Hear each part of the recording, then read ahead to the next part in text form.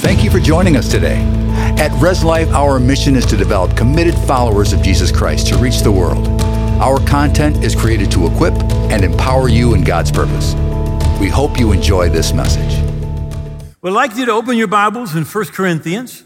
For those of you that have not studied your Bible much, part of the Bible, the New Testament, is the part that deals with us as New Testament believers since Jesus has come. And part of this, the New Testament, is letters that are written to either churches or to individuals. There's a couple of books that are called Timothy. They're letters that were written to Timothy.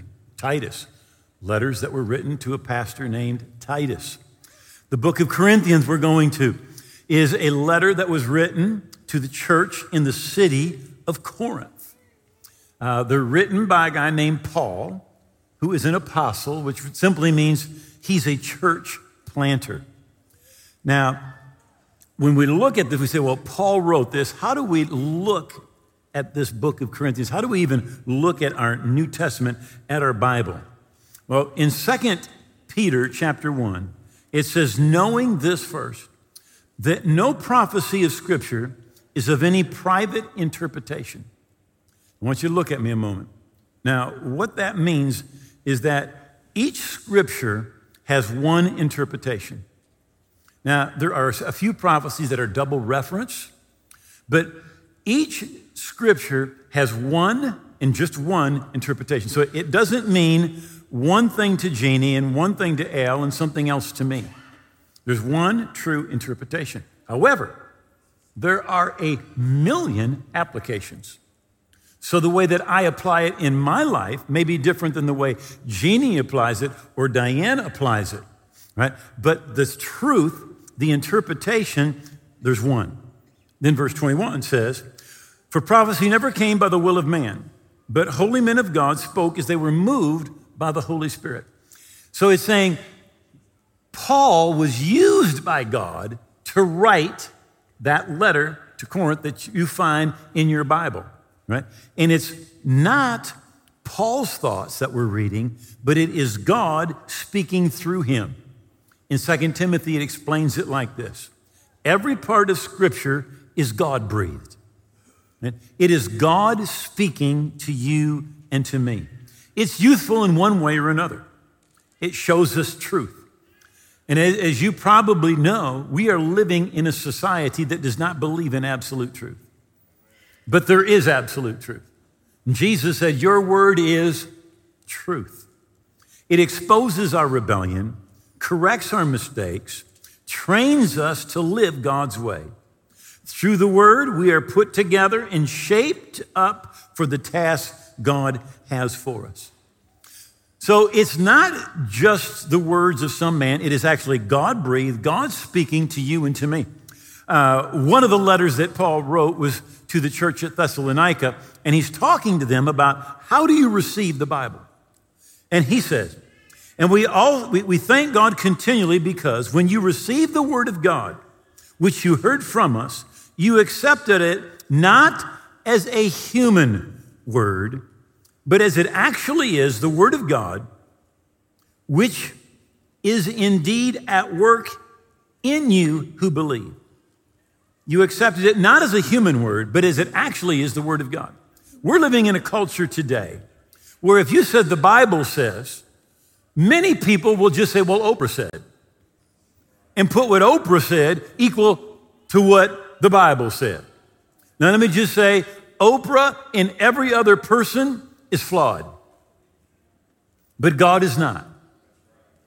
Right? He is perfect, he's holy, and he changes not. Now, we need to receive it, just like the Thessalonians did, not as a word from a man, but as a word from God. Now, as he's writing this letter to the Corinthian church is about 3 years old. Now, that's pretty new for a church. And I was putting this message together this week. I was thinking about the time Jeannie and I were missionaries in Mexico, and I was sent, along with another pastor, to a church that was celebrating their 3rd anniversary. Now, it's interesting. What we did is we had church for 24 hours straight, nonstop, 24 hours. Right? I think I preached in there 6 times. Right? And we just kept on going and praised, and then somebody preached and praised, and somebody preached. And at night, because there was no electricity in this village, we had brought a generator. I had brought a movie projector, some Christian movies, and Jeannie had put together some sheets to make a pantalla. What is a pantalla? A screen.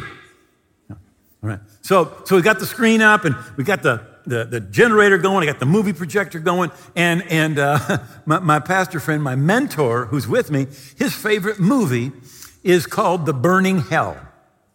All right. And it was put together by some Baptists. All right. And it's about these 2 guys who see a pastor, and they kind of blow him off and really just reject the gospel. They go out on their motorcycles and they get killed and they go to hell, right? And they're in hell and demons are chasing them. And so that's his favorite movie. And so he said, play that movie. So I got that movie on. Now we're in this village. Now listen, there's no electricity. Nobody's ever seen a television. Nobody's ever been to a movie. Nobody has ever seen a computer screen. I mean, this is like totally new, right? And we are showing the movie. The guys die. They're in hell. Demons are chasing them, right? And all of a sudden, a lady goes, "Ah! I don't want to go to hell! Ah!" Now, when she did that, about 100 other people started going,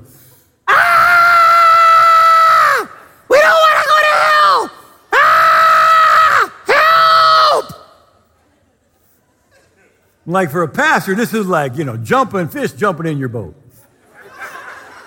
So I stopped the movie, all right, and I preach a little sermon, pray with everybody, and they get saved. And you say, well, you're like scared the hell out of them. That's not going to work. All right. But I'm telling you, it worked. All right. I mean, literally, we doubled the church. All right. And went back there. Last time I was there was 15 years ago. And I mean, it stuck. All right. It had nothing to do with my sermon, but I was thinking about 3 years old. That church was 3 years old. Okay.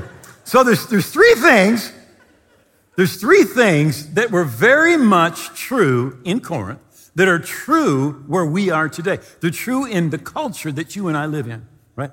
One of the things was they considered themselves to be very intellectual. Secondly, they were very prosperous, a very prosperous city. And then thirdly, they were a very immoral city. In fact, in Corinth was the temple for Epaphroditus, and there were 1,000 prostitutes in the temple. And part of worship was having sex with a prostitute. If you were an immoral person, they would actually say, "You Corinthian. You Corinthian." It was just kind of like a slang. Back in in the first century, they would say, what happens in Corinth stays in Corinth. You kind of get it. I mean, that was the city. That's what it was like. So the church writes Paul, who had started the church, a letter, and he responds. In fact, they actually wrote him 3 letters. And he responded 3 times.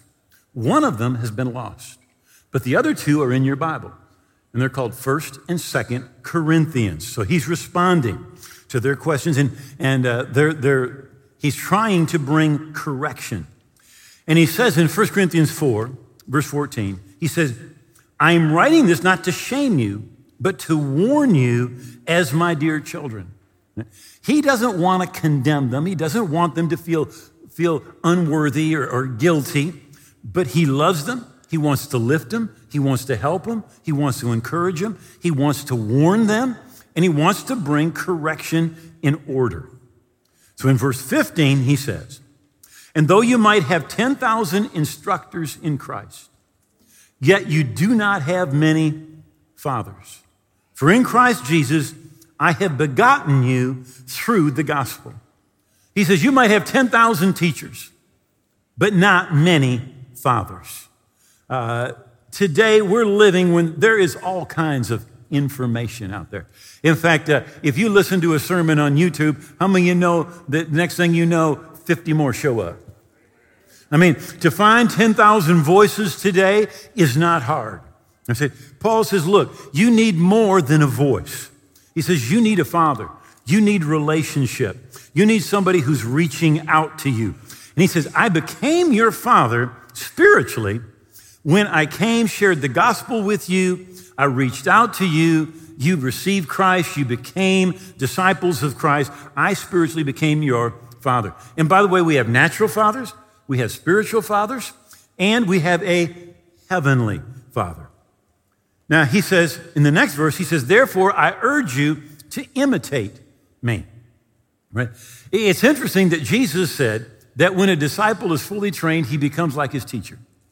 You know, when you're parenting, your goal is for your kids to become like you. How many know that's scary?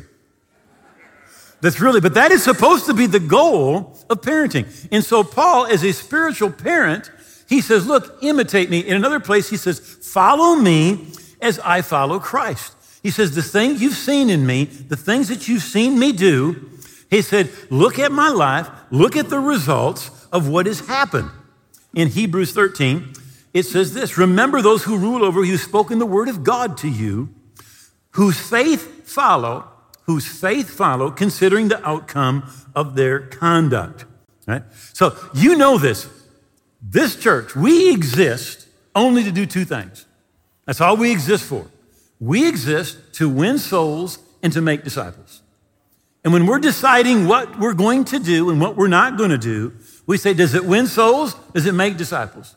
If it doesn't win souls and doesn't make disciples, we are not taking our energy and our resources and going in that direction, right? So Paul is saying to them, you look at me. I'm a kingdom person. I put God first. You know, as a kingdom person, we want to do our marriage the kingdom way. We want to raise kids our kingdom way.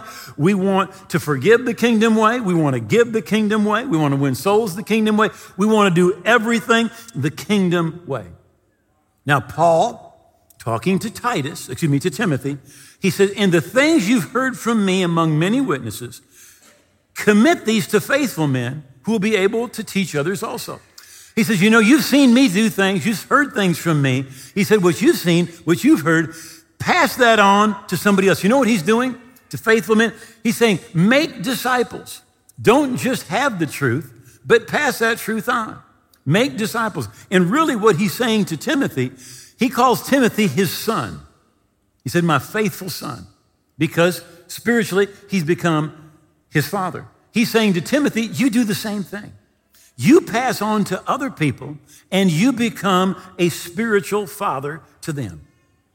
How many of you remember the first cell phones? I know some of you cannot remember life without a smartphone, right?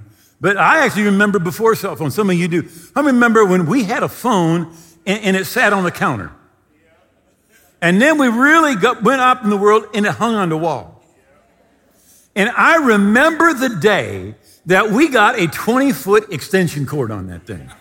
And you could walk around with the phone and man, you were cool.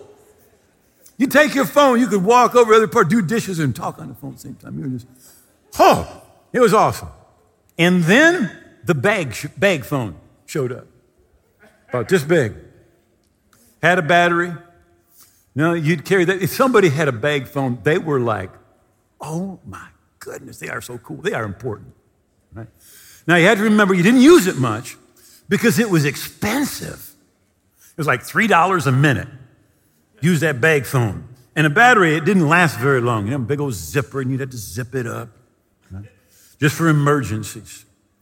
I think it was the late 80s. I got a car phone. You know, now, and they didn't get great reception. They had an antenna. But when you had a car phone, you're cool. You go up to a stop sign, you just pick it up and act like you're talking.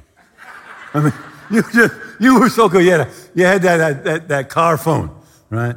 Well, then after that, you know, we got smaller phones, and then finally we got smartphones. I remember a few years ago, I was a little upset. You know, there was somebody, they were on their phone the whole service. And Janie said, they were on their phone. She said, they're taking notes. I said, oh. He says they had their Bible on their phone. I didn't have mine on my phone back then. Right? Nowadays, you got your Bible on your phone, you're tweeting, you're taking notes, you get all sorts of information.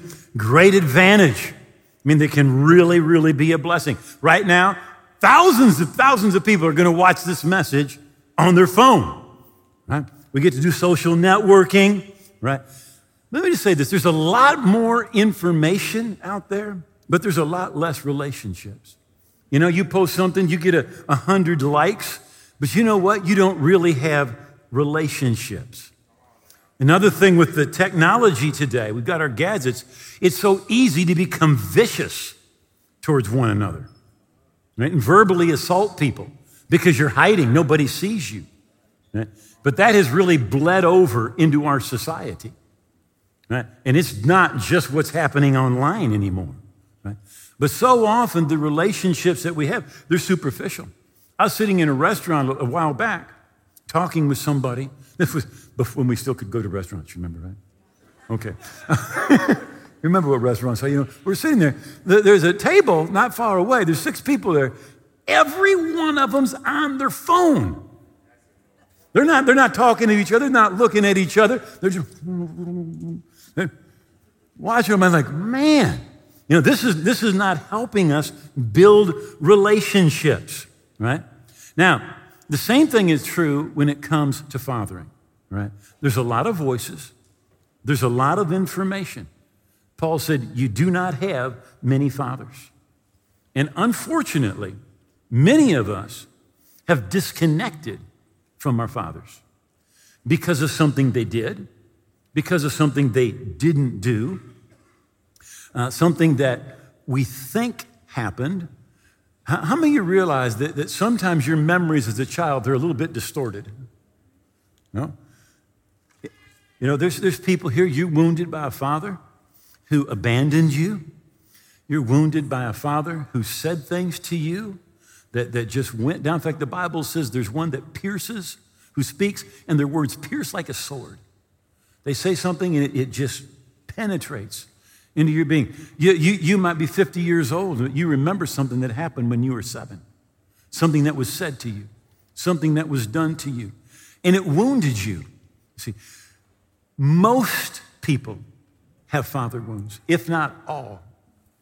God designed the father relationship for your growth, for your good, for your connection, for impartation, and for blessing. That's what it's designed for. Natural fathers, spiritual fathers, and our heavenly Father. There's supposed to be a spiritual transference that takes place from our father to us. Now, the relationship with our mother is great, but it can't take the place of a relationship with our father. And the devil tries to pervert the process through which God meant for there to be blessing and impartation that comes to us.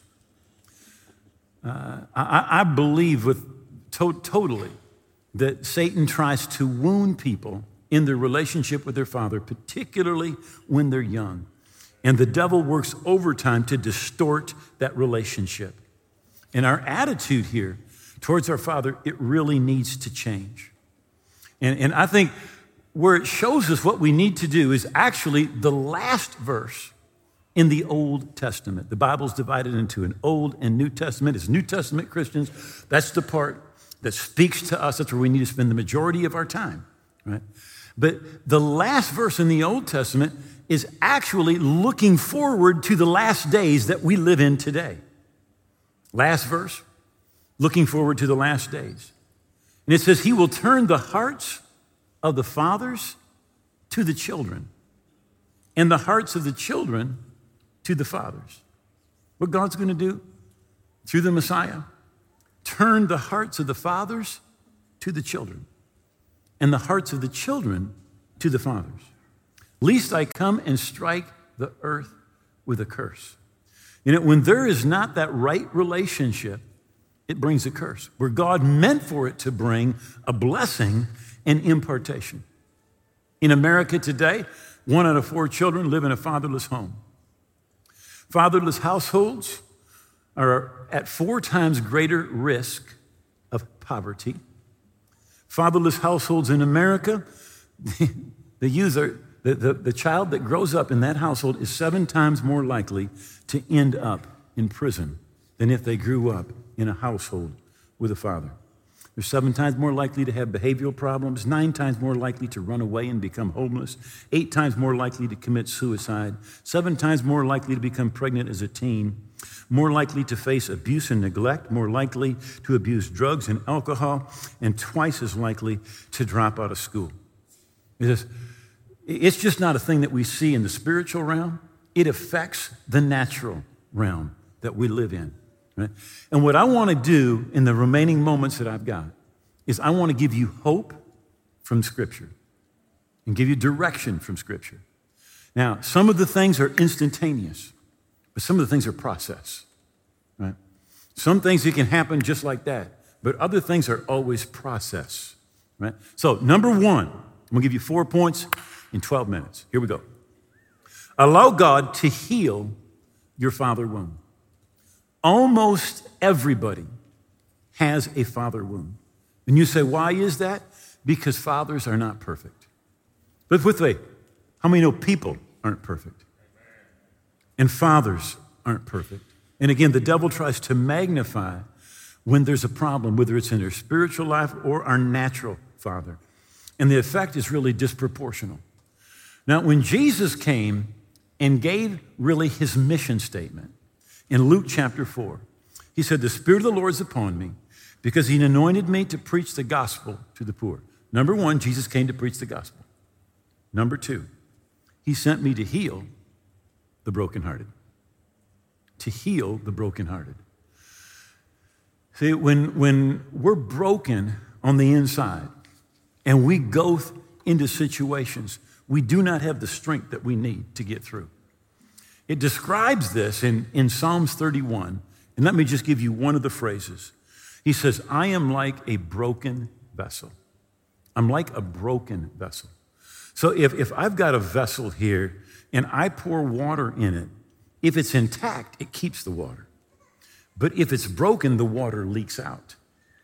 And when we are broken in our heart, we have a wound in our heart, somebody can pour into us and it just leaks out. And no matter how much they do, no matter what they do, if we're broken enough, it doesn't make any difference because what happens is the thing just keeps on leaking out. This is described in Proverbs 30. Let me read the scripture here.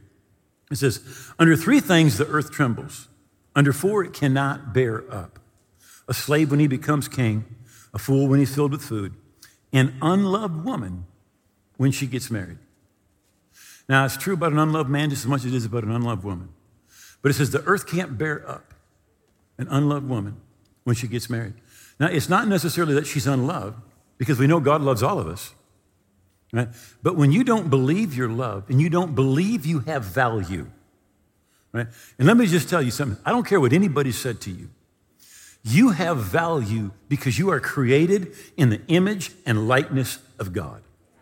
You don't have value because of your education, because of your job, because of what you possess. You have value because you're created in God's image, right?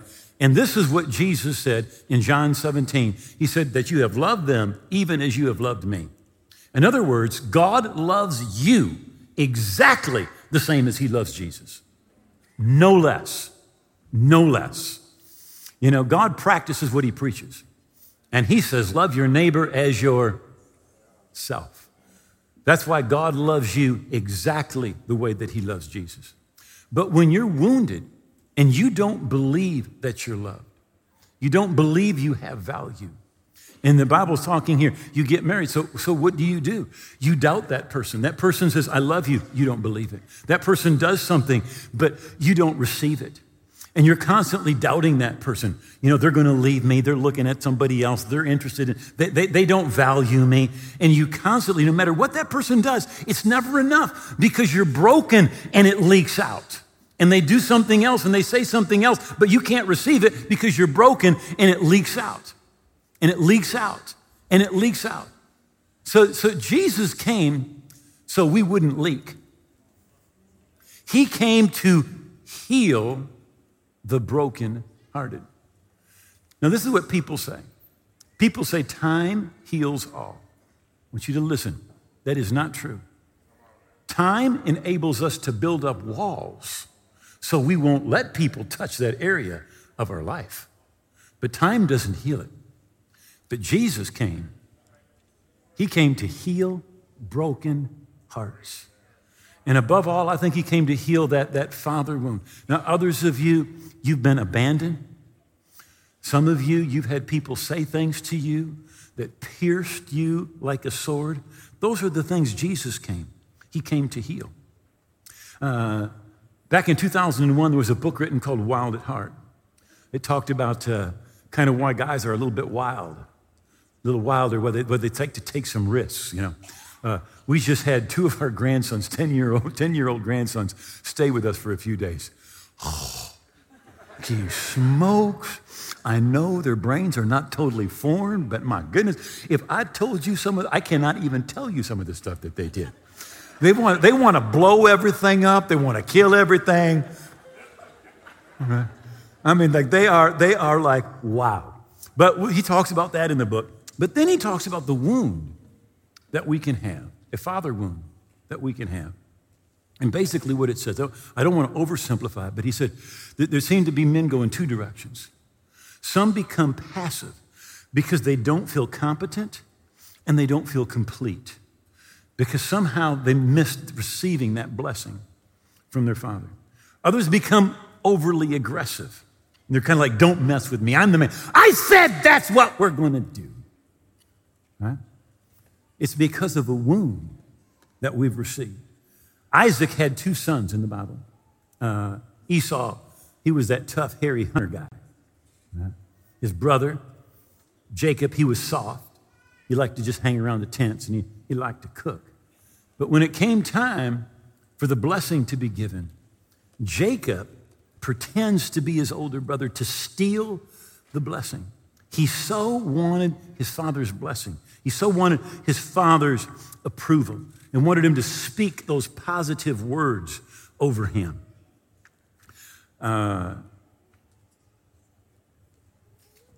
When Jesus was baptized, God spoke from heaven.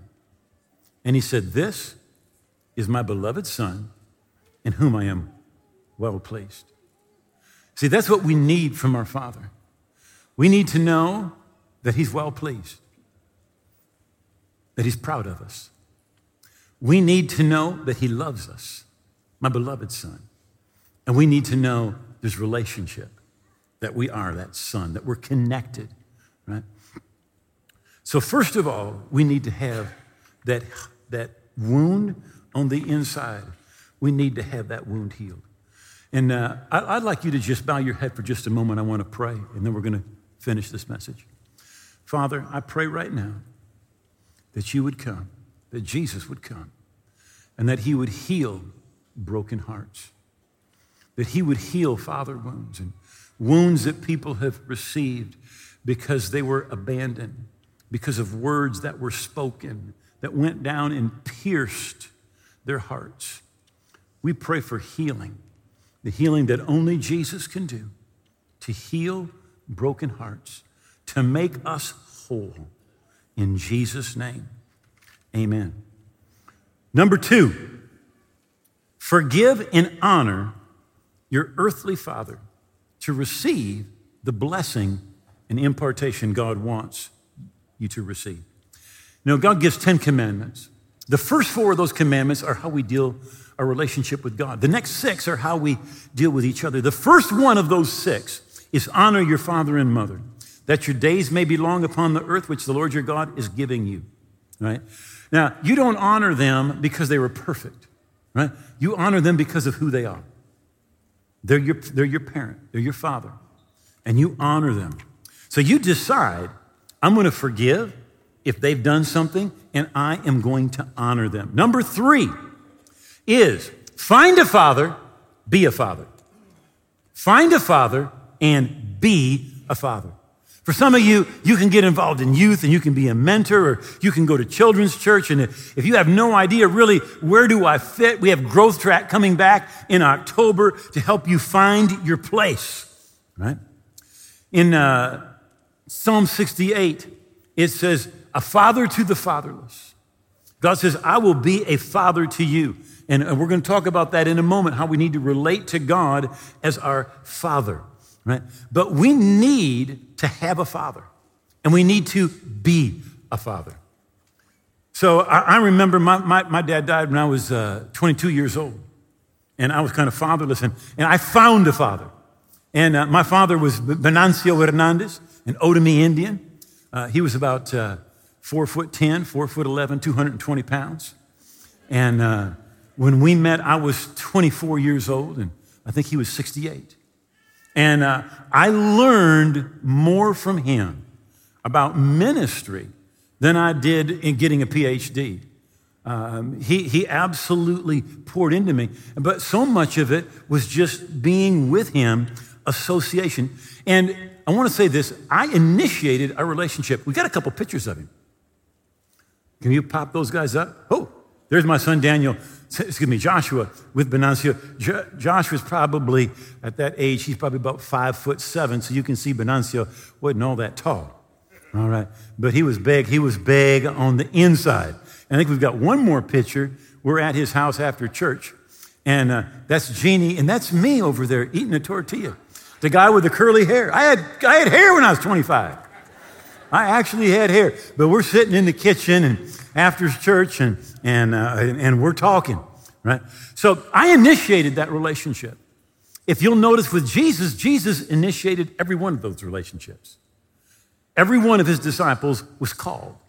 He called them. They didn't go to him and say, I want to join up. He actually went after them.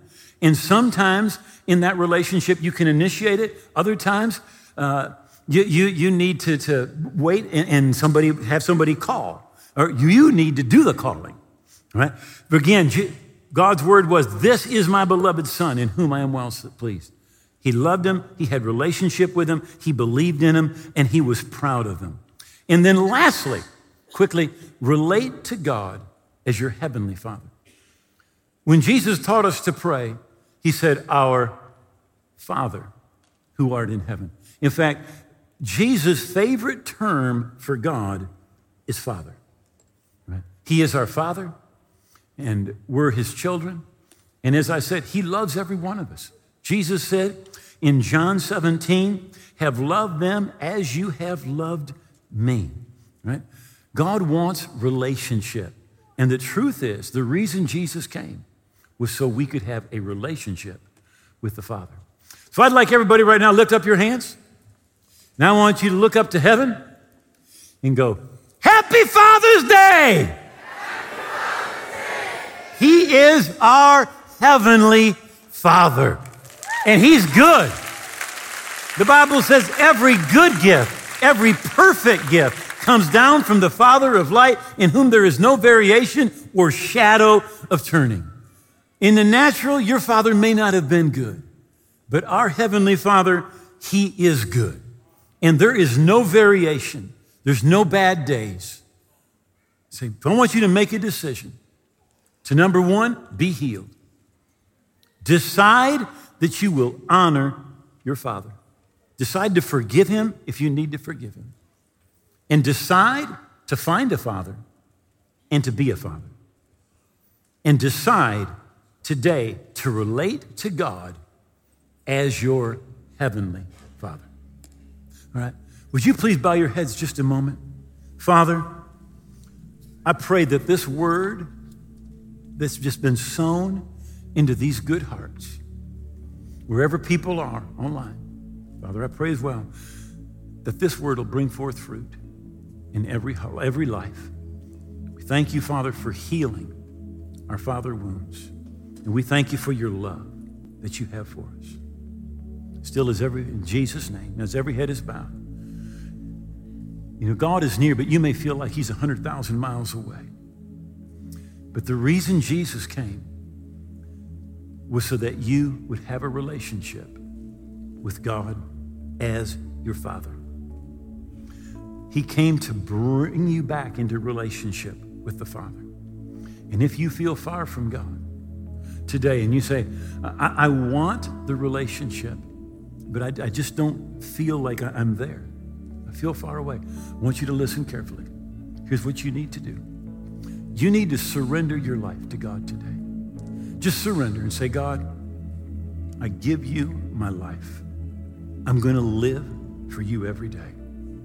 That's why the Bible says if you will confess Jesus as your Lord, that means you're king. That means he's your owner, and you're going to live for him. And then you turn your back on your old life. The Bible calls that repentance. When you do that, he comes in and he makes you new on the inside. And you begin that relationship with God. So if today you're here or you're watching, and you say, I'm not where I should be with God. I'm away from God. But I want to be forgiven. I want to be a part of this family. I want God to be my Father. I'm going to ask you right now, pray this prayer with me. Pray out loud. Just say, oh God, I believe Jesus died on the cross. I believe his blood paid for my sins. And I believe he rose again. I gave him all of my heart and all of my life. I hold nothing back. Jesus is my King. I'm going to live for him. God, you are my Father. And I thank you that you love me. I receive your forgiveness. And I thank you that I am a part of your family today and forever. In Jesus' name, amen. We hope what you heard today has been encouraging and given you new insight into the Word of God. We upload weekly, so join us again next time. Be blessed and enjoy your week.